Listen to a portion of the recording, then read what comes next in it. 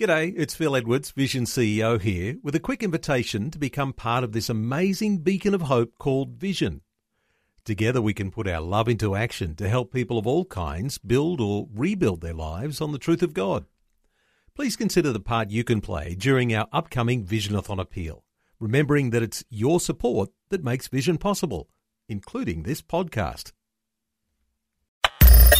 Audio on demand from Vision Christian Media. Foundations. Promised this Messiah was going to one day destroy Satan. So he's been trying to wipe out this messianic line for forever. And we also know as soon as Jesus was born, King Herod sends his soldiers to wipe out all the baby boys in Bethlehem. Foundations. Understanding the Jewish foundations of our Christian faith. With Robbo Robinson and Mandy Warby. In this program, we're going to conclude looking at God's relationship with Israel. Over the last few programs, we've been exploring what this means and what it looks like in relation to the church as well. But it's a relationship that God himself describes as being that of a husband and wife. Yeah, and it's something I don't think we really think about too much. We don't think of it that way. We know about, Christ being the bridegroom and the church being the bride, but we don't actually think too much about God being a husband and Israel being his wife. And yet that's the language he uses all the way through the Old Covenant. And the first relationship that we discover and that we see in the Bible is that of a marriage, Adam and Eve in the Garden of Eden. So marriage, you've got to keep this picture in your head all the time about how God wants to relate to people.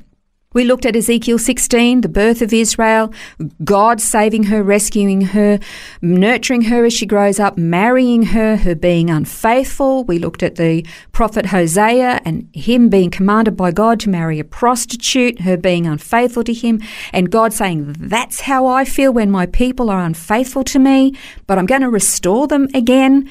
And then we finished off by mentioning again this woman in Revelation chapter 12, and we've talked about her before, and she's described as being clothed with the sun, has the moon under her feet, 12 stars in the crown that she's got over her head. She's pregnant. She's about to give birth to a son who will one day rule the nations with a rod of iron. But at his birth, Satan, as described as a red dragon, is waiting before this woman in labour. He wants to destroy this child the second he's born. And then this child is saved and taken straight into heaven where he can't be touched. And it would be really good to read this portion out. Well, it's the first 5 verses of Revelation 12. It says, a great sign appeared in heaven, a woman clothed with the sun and the moon under her feet, and on her head a crown of 12 stars, and she was with child. And she cried out, being in labour and in pain to give birth. Then another sign appeared in heaven, and behold, a great red dragon having 7 heads and 10 horns, and on his heads were 7 diadems. And his tail swept away 1/3 of the stars of heaven and threw them to the earth. And the dragon stood before the woman who was about to give birth, so that when she gave birth, he might devour her child.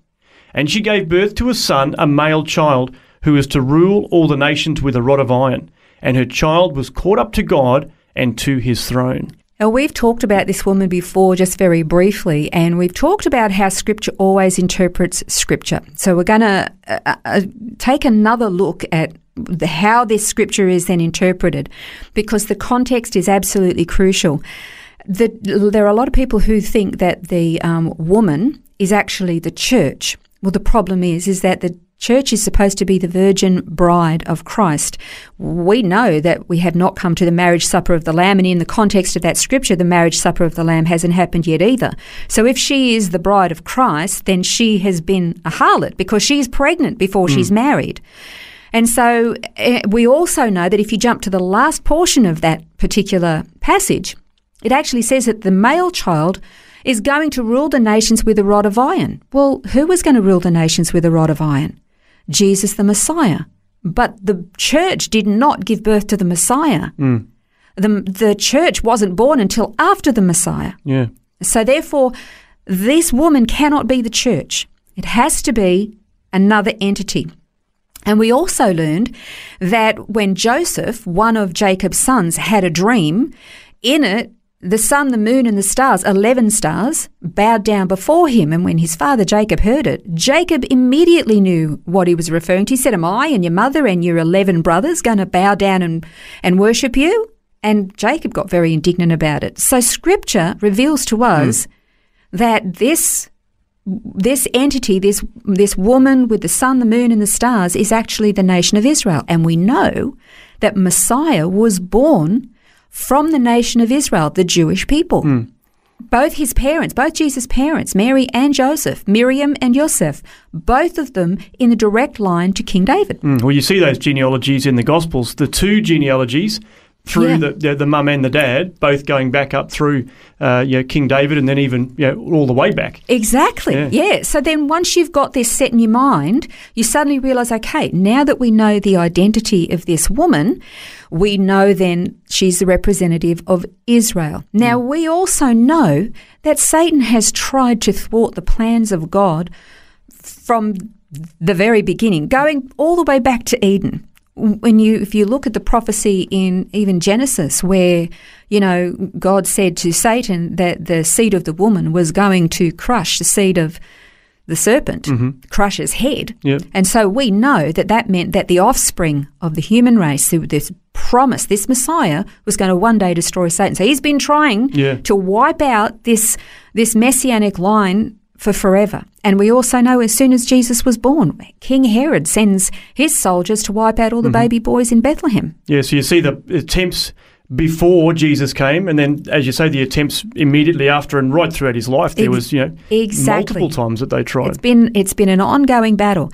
And so then what we find is in that passage from Revelation 12:1-5 was that the child is born. The child does not get destroyed by the dragon, but he's actually taken up into heaven. Where is he now? Seated at the right hand of God. He came, he fulfilled his mission here, and he is seated with the Father. Satan's attempts were thwarted. He didn't make it. And so basically the day is yet to come where he's going to come and rule the nations with a rod of iron. So just to recap, we've got Israel, the Jewish people, is the wife of God. God is her husband. That is the relation. I want to emphasize, actually, because somebody's going to think that I'm saying something a little bit perverted here. I'm not talking in any way, shape or form about some kind of a physical relationship that kind of romanticizes this relationship with God. God is very expressive in how he feels emotionally about his people, but there is nothing that is physically perverted or twisted. So I need to emphasize that because I don't want anybody to think I'm suggesting something a bit tacky. Absolutely not. The imagery, though, goes a long way to expressing just how intimate and close God wants to be with his people. He wants, like any husband and wife, to be so close that they rely on each other, they trust one another, that the husband would be a good provider. That's what God has promised to be to his people. Instead of a woman going off to find, comfort, security, provision from somebody else, she goes to her husband, and that is what God wants his people to do with him. So I just want to make that clear because, I don't want to be misunderstood. So God is Israel's husband, she is his wife. Then from that union of God and his Jewish people comes a child. The child is born who will be the Redeemer and the one who will rule the nations with a rod of iron. That Redeemer is Jesus Christ, our Messiah, Yeshua. And he has completed his mission. As we said, he is now seated at the right hand of the Father.